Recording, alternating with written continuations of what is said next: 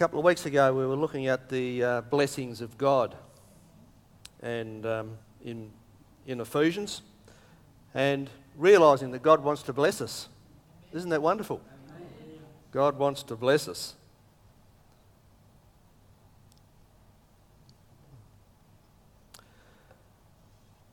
And one way to forget our day's troubles is to remember the day's blessings. I think that's a great motto, isn't it, to think about. And I want to give you a little bit of perspective. We all like perspective, don't we? If you own just one Bible, and I'm sure many here own more than one Bible, if you own just one Bible, you are abundantly blessed because 1/3 of the world does not have access to one. If you attend a church meeting, that's what we're doing this morning, without fear of harassment, arrest or torture of death, we don't face that, do we? You are more blessed than almost 3 billion people in the world. Wow. If you have food in your refrigerator, everyone have food in their refrigerator here? Yeah. Clothes on your back, I can see everyone's dressed in their right mind.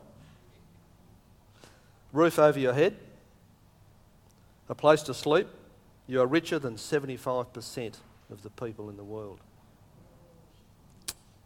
If you have money in the bank, in your wallet, spare change, in a dish somewhere, in your car, you are among the top 8% of the world's wealthy. I've said before, 92% of the world would love to have what you've got. Everyone can read that overhead? You're more blessed than over 2 billion people who can't read. What a blessing. That gives us a bit of perspective, doesn't it?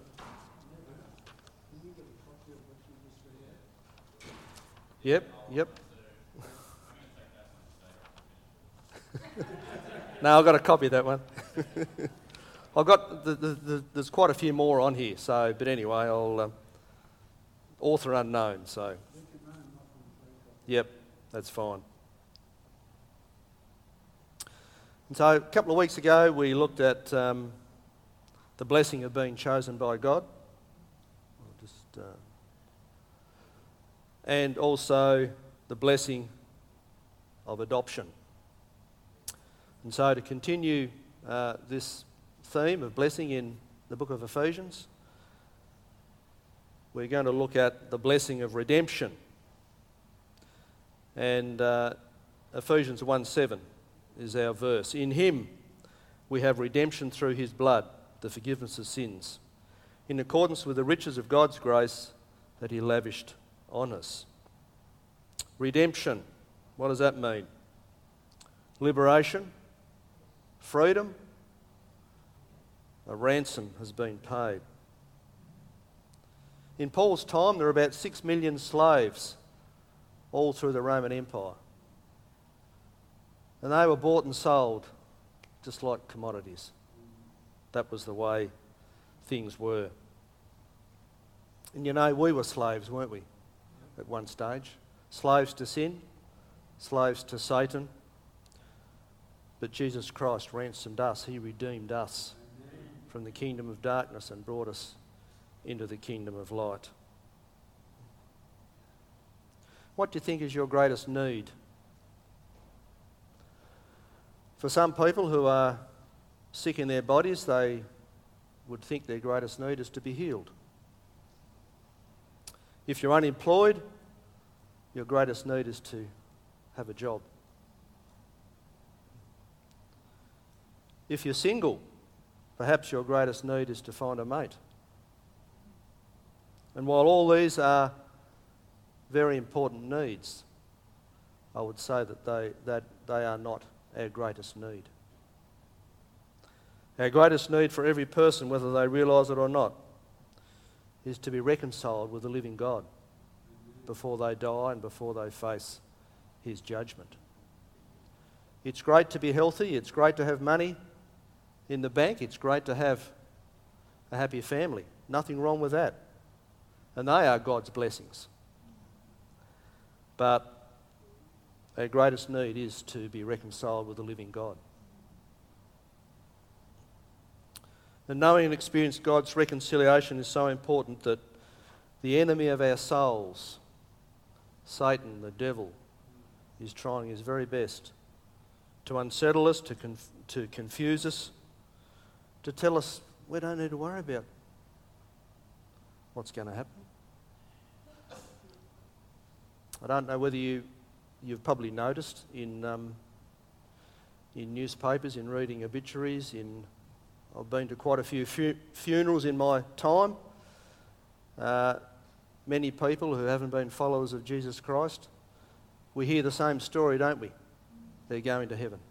They're in heaven now. See, the enemy sows those lies and deceits to confuse us, to take our attention away from what the truth is. Another ploy of the enemy is to invent a God that suits us, a God in our imagination. You know, God's a God of love. He wouldn't send me to hell.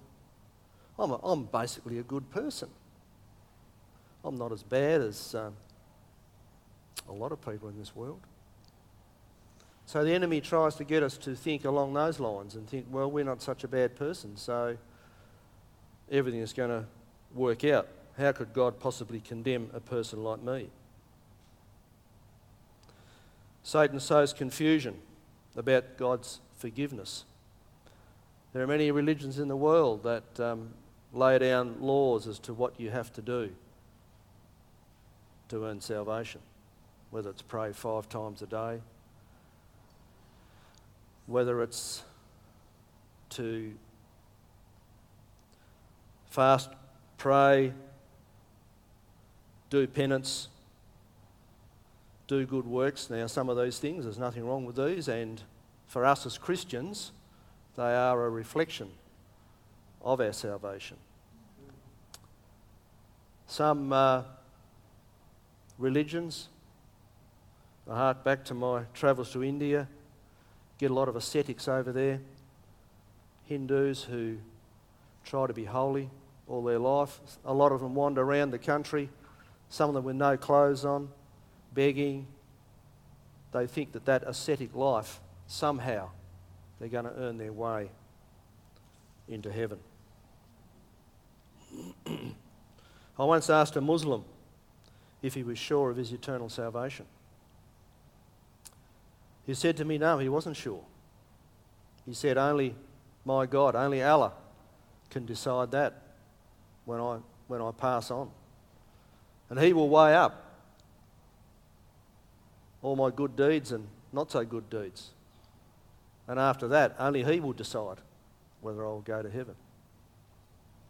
I told him that followers of Jesus know for certain where they're going. They know for certain. And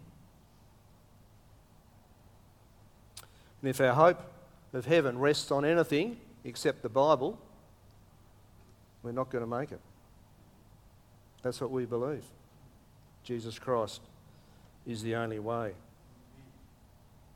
Speaking about redemption in the Old Testament context, God is seen as the one who redeemed Israel from bondage in Egypt, brought them out of slavery into the promised land. And that's a type or a picture of what God has done for us through Jesus Christ. He did something for us that we couldn't do ourselves. Isn't that right? We were enslaved to sin. We were bound. We were caught up. And only Jesus Christ could free us. We were under Satan's rule in spiritual darkness. And I can understand why God instructed Jonah to go to Nineveh. Because in the very last verse of that book, God tells us why He wanted Jonah to go there. There were thousands upon thousands of people in utter spiritual darkness.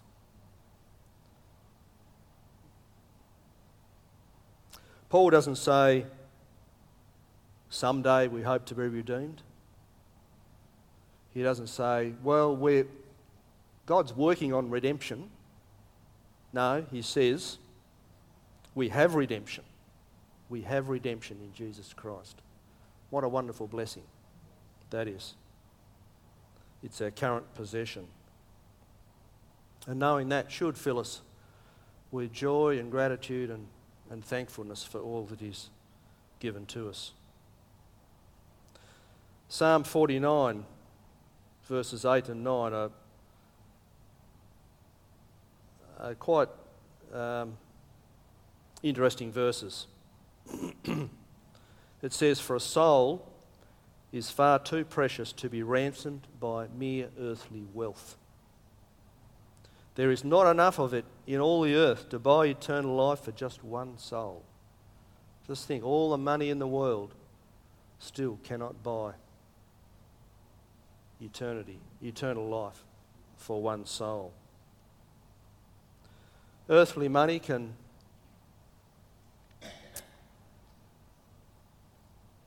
solve some earthly problems. And when we think of this business of ransoming and redeeming, we know in Old Testament times people were redeemed. They had their debts paid for them and they were set free. Even today in certain countries, there are organisations who pay the debts of slaves who are indentured. And if that debt's paid, then they're free. So earthly wealth can solve some earthly problems, but it can't prevent a person from dying when God says their time is up. Doesn't matter how much money you have. We should remember that earthly wealth has no value in eternity unless it's used to lay up treasure in heaven, which we should all be doing, laying up treasure in heaven. Here's a story to illustrate what I've been talking about. One night in a church service, God opened the heart of a young woman to respond to his call and believe on Christ as her Lord and Saviour.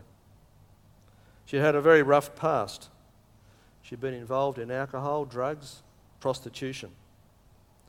But the change in her was evident as she experienced God's forgiveness. And over time, she became a faithful member of the church and taught in Sunday school. It wasn't long until she caught the eye and heart of the pastor's son. The relationship grew and they began making wedding plans. But when the problems began, then problems began. Many in the church did not think that a woman with a past such as hers was suitable for a pastor's son. The church began to gossip and argue about this matter. So they decided to have a meeting. Emotions ran high. The young woman became very upset about all the things being brought up about her past. She began to cry. Her fiancé, the pastor's son, stood to speak and said, "My fiancé's past is not what is on trial here. What you are questioning is the ability of the blood of Jesus to wash away sin. Today, you have put the blood of Jesus on trial. So does it wash away sin or not?" The whole church began to weep as they realised what they were doing was not right. And it's true that the blood of Jesus does wash away sin, regardless of what your past is. And we are all guilty sinners. We all have a past, saved by grace. And so that's a good story about how redemption, how Christ has redeemed us, and that we are new creations, aren't we? New creations.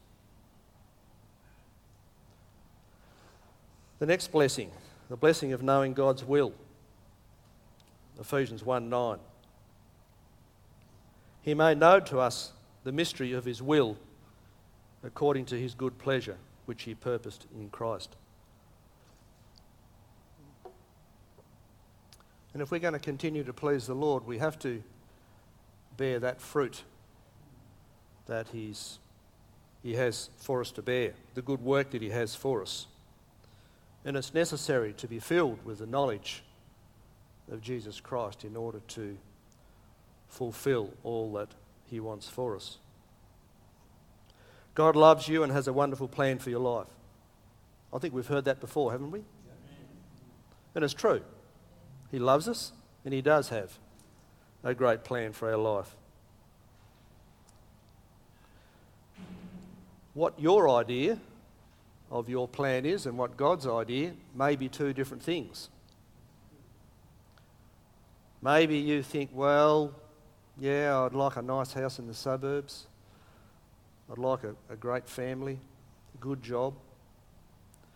Yeah, I'd like a nice church too, where people are friendly and I can go to. Yeah, that sounds like a pretty good life. I'm not saying there's anything wrong with that. I'm just saying that that may not be God's plan for you.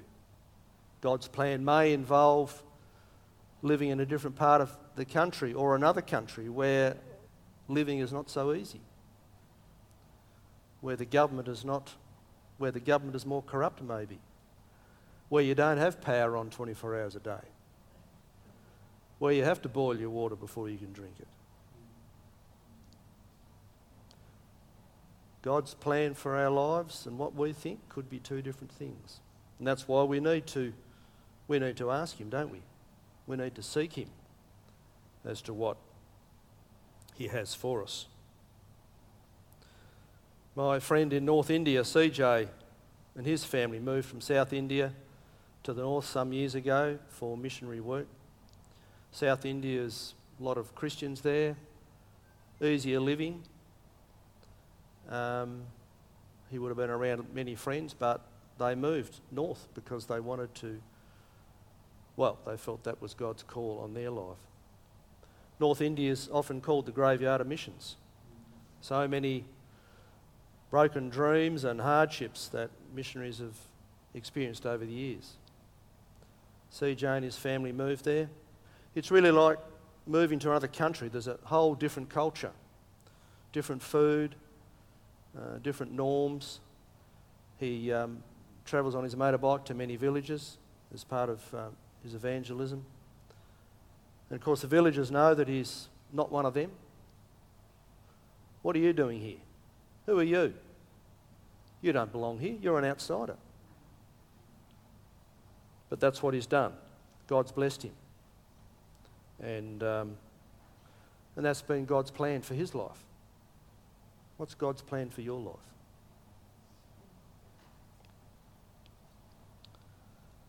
I hear a lot of people say today, I don't know what God has for me. I really don't know what God has for me. Well, there's a big signpost in the Bible which will tell you part of his plan. Matthew 28, 18 to 20, the Great Commission. Go into all the world and make disciples. Have you asked God, Lord, how do I do that? That's a valid prayer. Lord, that's what you've said I've got to do. Please show me how I can do that. What my part is in it. And we should all be praying that. And if we want our few years on earth to count for eternity, we really must bring our lives under the lordship of Jesus Christ, or we will live wasted lives. We really will. We don't want to live with regret. We don't want to get and stand before God and be bereft, be empty.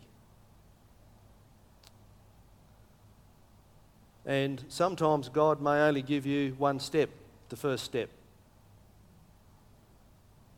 That's all, Do this and I'll show you more. Sometimes we want the whole plan and we want to know the shortcuts, don't we? God doesn't usually work that way. I remember for me it was one step. I want you to do this first. And see, God wants to see or check our obedience. Are we going to be obedient to what he says, because if we're not going to be obedient to the first step, we're never going to be obedient to the many that come after. I think Paul's words are very apt. You know, one thing I do, forgetting the past and pressing on to the future, looking to the future, what God has for me. And that's what I think we should all take that advice of Paul. Forget the past. So many get bound up with the past. Disappointments, broken dreams. Someone's done something against me, I'm offended, I'm a victim, I'm this, I'm that. You know, so many people live in the past, and their past determines their future. That shouldn't be. We're new creations.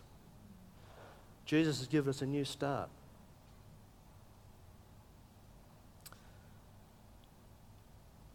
And he's given us wisdom. Wisdom and insight. God wants to give us wisdom and insight into what the future holds for us. But that's not automatic. We need to study the scriptures. We need to read. We need to, as the Bible says, seek wisdom as silver and search for her as hidden treasures in Proverbs 2:2. We need to be treasure hunters. This Bible is full of treasure. We've got to be treasure hunters. We grow in faith through reading, praying, studying the Bible, being obedient to God's commands, getting a God-shaped vision for our lives. And this is how we will know God's will. This is how we will know God's will. And we know the outcome of history is certain. We read the Bible, we read the last book, we know what's going to happen. We know that Jesus Christ is going to be supreme. Every knee is going to bow. And if we know that, surely our life in Jesus, our life in the Lord, is going to be fertile, it's going to be abundant, it's going to have meaning. We'd be foolish to do anything else. The next blessing, the blessing of wisdom and revelation. Ephesians 1:17.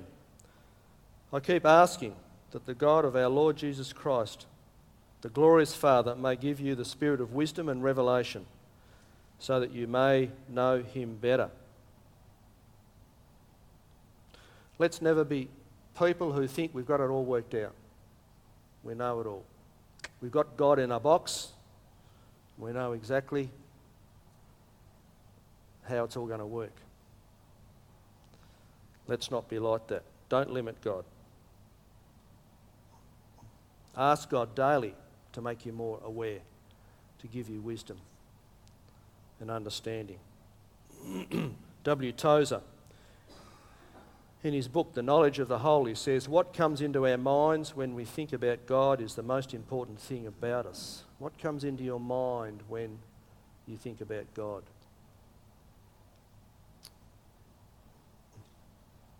Paul says, he's saying, because God has given us such wealth of spiritual blessings, Paul says, I pray that he would grant you a deeper knowledge of him. And that should be our pursuit, a knowledge and understanding of the Most High God. Now, in this life, that will be inexhaustible. But there's treasure to mine.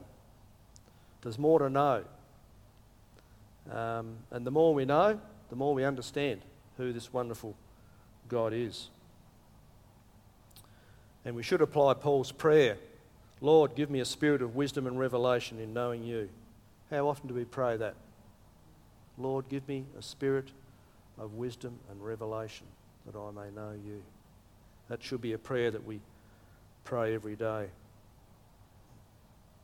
It's often been said that Christianity is not a religion, it's a relationship. You know, it's easy to have an exciting relationship when you first fall in love.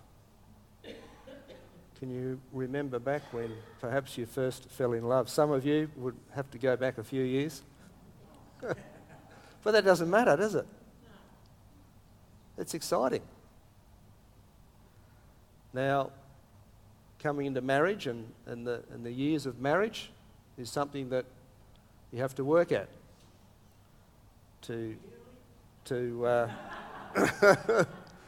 Some more than others. Some more than others. And it's true, when we first come to Christ, it's exciting. But, as we know, some lose their first love. We know that the Ephesian church lost its first love. And of course, Jesus encouraged them to get it back. You know, don't stay there. Get it back. And so, it is easy to lose that love of the Lord. That's why we need to stay engaged. We need to continue to cultivate that relationship. As I mentioned before, reading, praying, studying, meditating, thinking about God, asking God for wisdom and understanding about Him.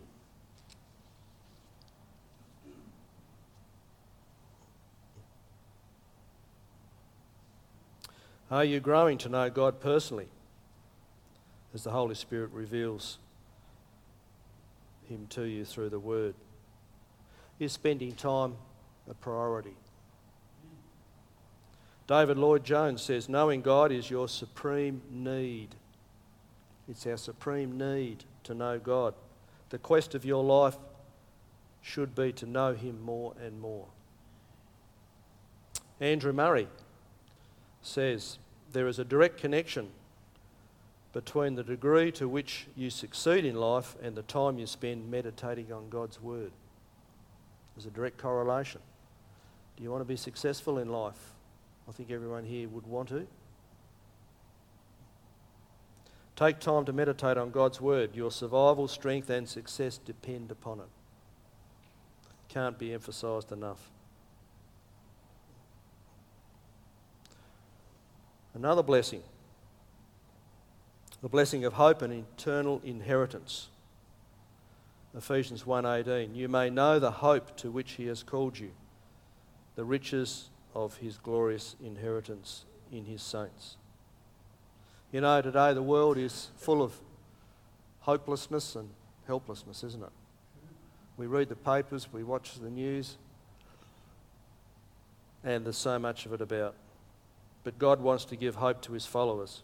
Hope in this life and the next is something that so many people would want.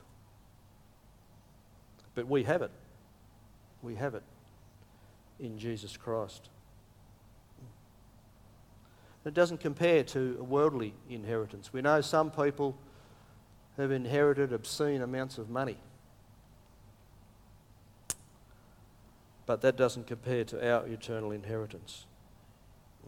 As we read before, the world's wealth cannot even ransom one soul. Not enough. All the money in the world can't buy one soul for eternity. And so as Christians we should be filled with hope, because that's what God has called us to. Our faith didn't originate in us. We were chosen before the foundation of the world. Without God coming after us, we would never have found Him. What a wonderful blessing that is.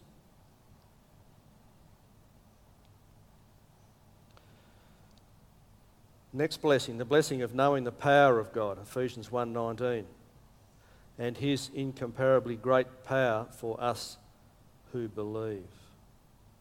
But we have to believe. Do you believe this morning? Are you a believer this morning?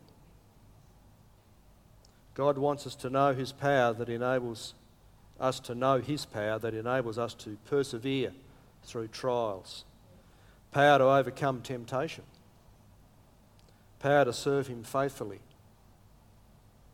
Power for everything that we're called to do. Whatever the will of God is for us that we're called to do, He will give us His power to do that. Know His power to keep us to the end.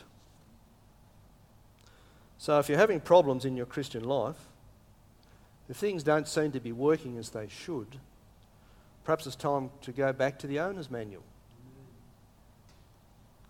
All the wisdom and knowledge of God is in here.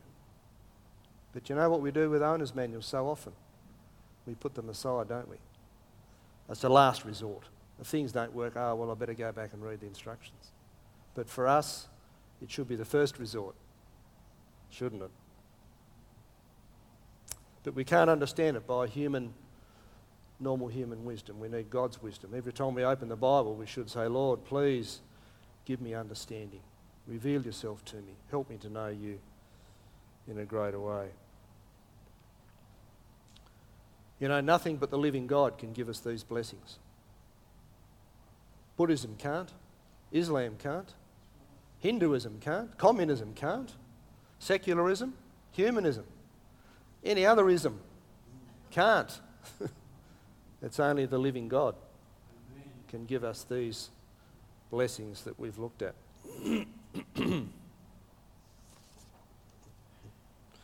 Who's heard of Hetty Green? I didn't think so. I didn't know about her until recently. She died in 1916 in America. She was an American businesswoman, known as the richest woman in America back in her day. The Guinness Book of World Records even named her the greatest miser. Sounds like Scrooge McDuck, doesn't it?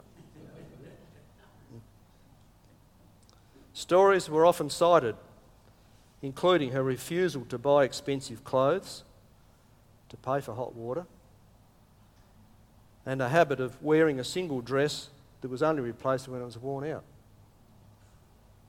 Ladies, if you want to save some money, what's the cost of living, I think, is an issue today. Estimates of her net wealth ranged from 100 to 200 million in her day.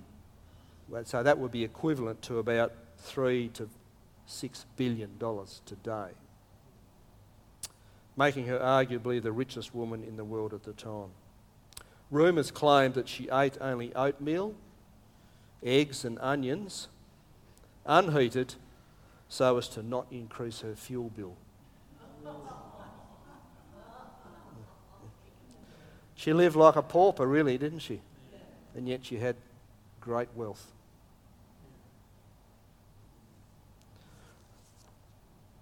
Let us not live like paupers as part of God's family, because we have great wealth.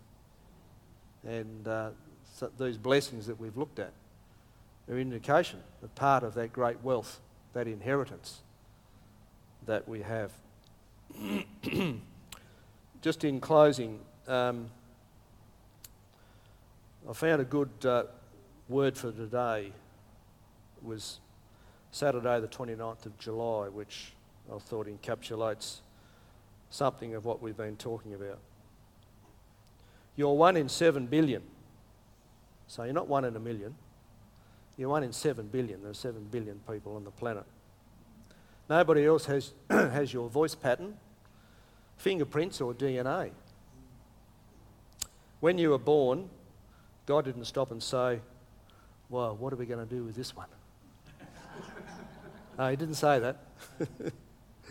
As followers of Jesus, you were given your Father's name. You were bought with a price. You were made a member of his redeemed family. Your steps are ordered by him. He has already planned your success. Isn't that great to know? We've got to know what God's called us to. He loved you when you were unlovable and chose you before you could do either right or wrong. Doesn't that give him the right to say, I want your praise and obedience? I want you to spend time with me. I want you to read the letters that I've written to you. And I don't want anybody or anything to come between us. The word for today is, you belong to God. Let's pray.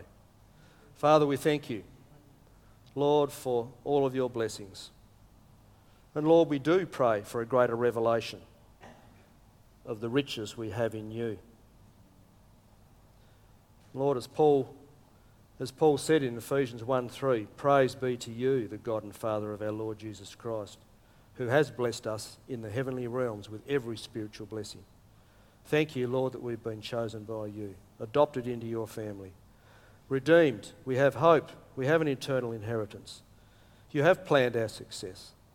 You have given us the power of your Holy Spirit.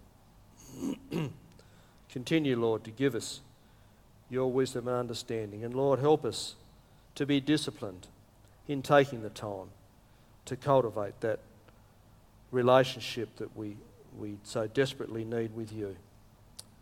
And we thank you again in Jesus' name. Amen. Amen.